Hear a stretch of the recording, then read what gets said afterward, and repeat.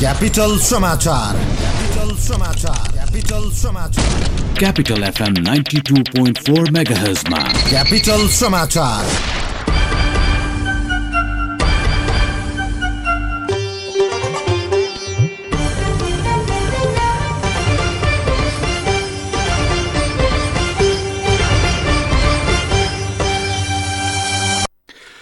नमस्कार, दिउँसो 3 बजेको क्यापिटल समाचारमा स्वागत छ। उपस्थित भएको छु म सन्तोष। सुरुमा मुख्य समाचार।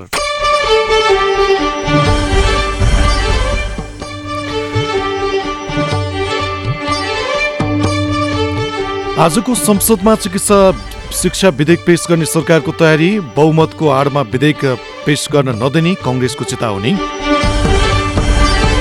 वर्तमान सरकारले अपेक्षाकृत काम गर्न नसकेको कांग्रेस वरिष्ठ नेता पौडेलको आरोप। कम्युनिस्ट र कांग्रेसको विकल्पको रूपमा राप्रपा अघि आउने अध्यक्ष थापाको दाबी।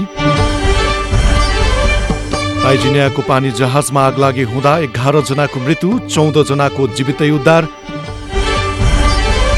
र नेपाली राष्ट्रिय क्रिकेट टोली आज युए प्रस्थान गर्दै युएसँगको वनडे र T20 सिरिज खेल्ने। ए राम, बिहानै सामान बोकेर कता?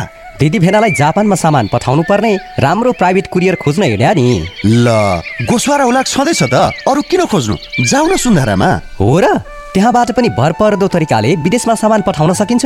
किन नसकिनु? गोस्वारा हुलाकबाट स्वदेश र विदेश जहाँ पनि सामान पठाउन मिल्छ। अझ EMS मार्फत विश्वका 39 देशमा त ग्यारेन्टीका साथ सामान पठाउन मिल्छ। आहा, तर यसरी गोस्वारा हुलाकबाट सामान पठाउँदा केही समस्या आयो भने नि? आउँदैन।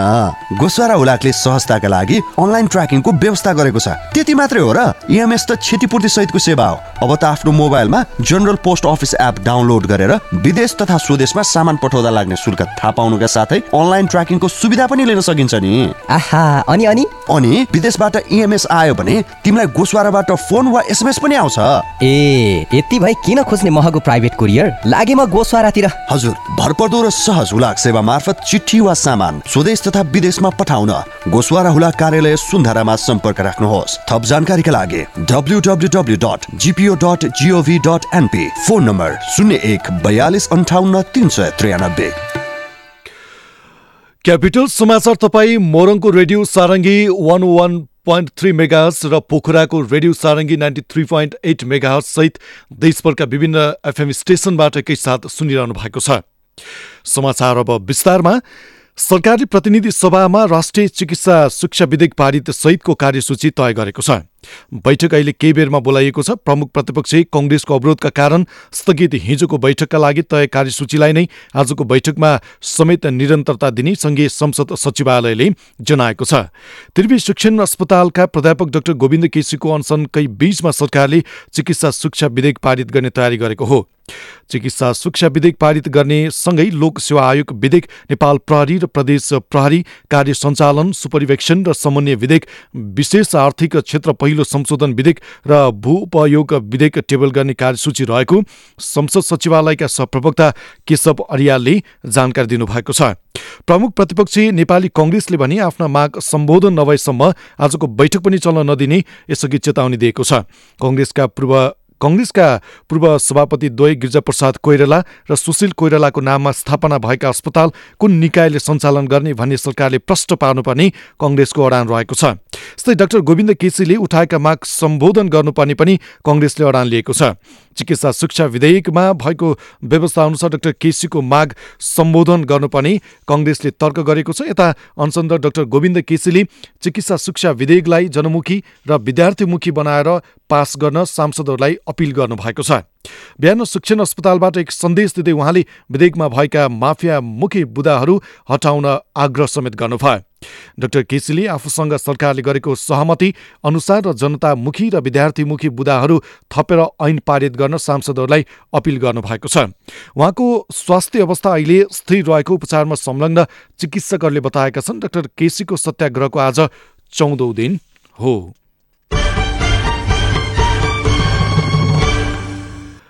नेपाली कांग्रेसका वरिष्ठ नेता रामचन्द्र पौडेलले सरकारलाई काम गर्न उचित समय भए पनि बहुमतको दम्बका कारण काम हुन नसकेको बताउनु भएको छ। उहाँले अहिले सरकार उहाँले अहिले वर्तमान सरकारका लागि काम गर्ने उचित समय भएको पनि उल्लेख गर्नुभयो। प्रेस युनियन पाल्पा शाखाले तानसेनमा आयोजना गरेको पत्रकार सम्मेलनमा बोल्दै नेता पौडेलले वर्तमान सरकार अघिल्ला सरकारले सम्पन्न गरेका आयोजनाको उद्घाटनमा व्यस्त रहेको आरोप समेत लगाउनुभयो। वर्तमान सरकारले विकास, सुशासन तथा शान्ति सुरक्षा महसुस हुने गरी काम गर्न नसकेको उहाँको भनाइ छ। उहाँले संवैधानिक आयोगका पदाधिकारी नियुक्ति गर्दा संवैधानिक परिषदबाट हुने कानुनी व्यवस्था रहे पनि विपक्षी दलको नेताको अनुपस्थितिमा भएको प्रति आक्रोशित व्यक्त गर्नुभएको छ। नेता पौडेलले सरकारको शिक्षा र स्वास्थ्यमा ठूलो लगानी भए पनि गुणस्तरीय सेवा पाउन नसकेको बताउनुभयो। राप्रपा अध्यक्ष कमल थापाले कम्युनिस्ट र कांग्रेसको वैकल्पिक शक्तिका रूपमा राप्रपालाई स्थापित गर्ने बताउनु भएको छ। कम्युनिस्टको विचार बोकेर कांग्रेस कम्युनिस्टको विकल्प बन्न नसक्ने जिकिर गर्दै उहाँले गणतन्त्र, धर्मनिरपेक्षता र संघीय कम्युनिस्टको एजेन्डा भएकाले त्यो कांग्रेसले बोक्दा कांग्रेस कम्युनिस्टको भाइ पार्टी मात्र बन्ने जिकिर गर्नुभयो। हिन्दुत्व जनजागरण अभियान अन्तर्गत हेटौडा 6 मा आयोजित घर दैलो कार्यक्रममा अध्यक्ष थापाले धर्म, संस्कृति र पहिचानको रक्षाका लागि एकपटक सबै उठ्नुपर्ने समय आएको बताउनुभयो। उहाँले व्हाइट बडी विमान काण्ड, सुन काण्ड र विदेशमा राखेको कालो धन छानबिनको विषयमा सरकार उदासीन हुनु दुर्भाग्यपूर्ण भएको पनि बताउनु भएको छ। निर्मला पन्तको विषयलाई अहिलेसम्म टुङ्गोमा पुर्याउन नसक्नु सरकारको निम्ति लज्जाको विषय बनेको पनि अध्यक्ष थापाले बताउनुभयो। आज मौसममा सामान्य बदली भई पहाडी भेगका केही स्थानमा हल्का वर्षा र हिमाली भेगमा हिमपातको सम्भावना रहेको जल तथा मौसम पूर्वानुमान महाशाखाले जनाएको छ। पश्चिमी वायुको प्रभावले मौसममा आंशिकदेखि सामान्य बदली देखिए पनि बेला बेलामा घाम पनि लाग्ने मौसम पूर्वानुमान महाशाखाको भनाइ छ।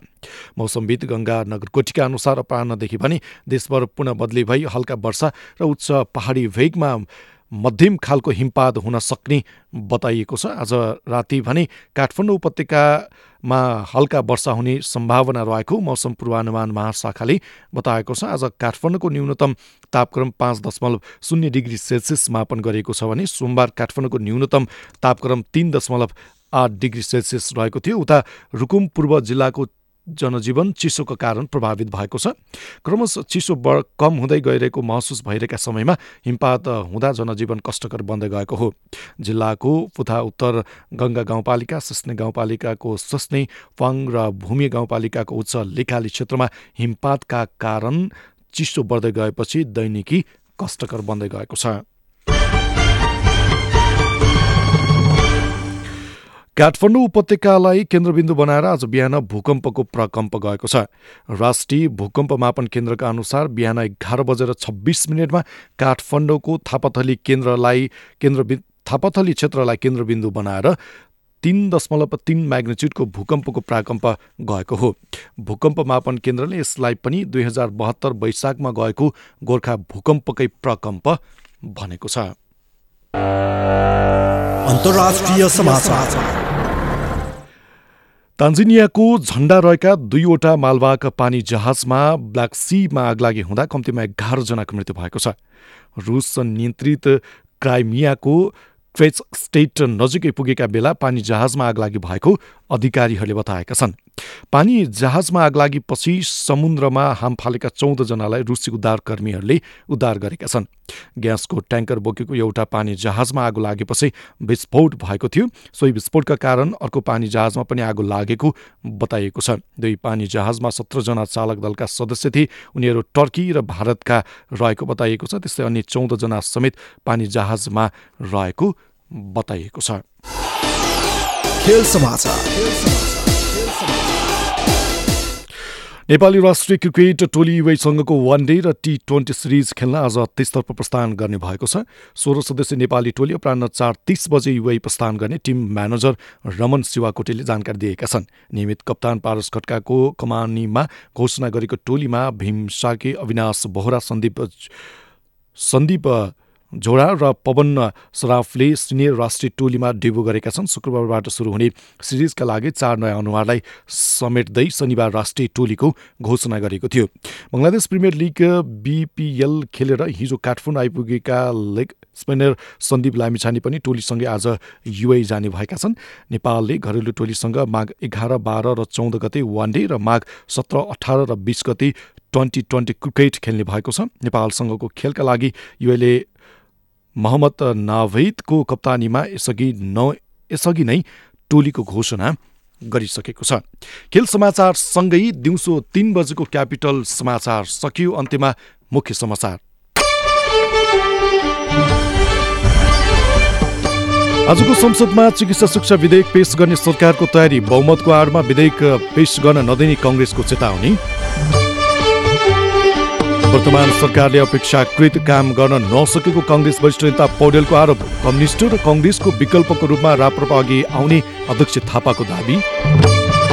तान्जानियाको पानी जहाजमा आग लागि हुँदा 11 जनाको मृत्यु, 14 जनाको जीवितै उद्धार। र नेपाली राष्ट्रिय क्रिकेट टोली आज युए प्रस्थान गर्दै युएसँगको वानडे र T20 रेस खेल्ने। हवस् त अहिलेलाई क्यापिटल समाचार सकियो। अर्को हाम्रो समाचार बुलेटिन अपराह्न 4 बजे रहनेछ। यस प्रसारणबाट म सन्तोष गन्धर्व बिदा हुन्छु। नमस्कार।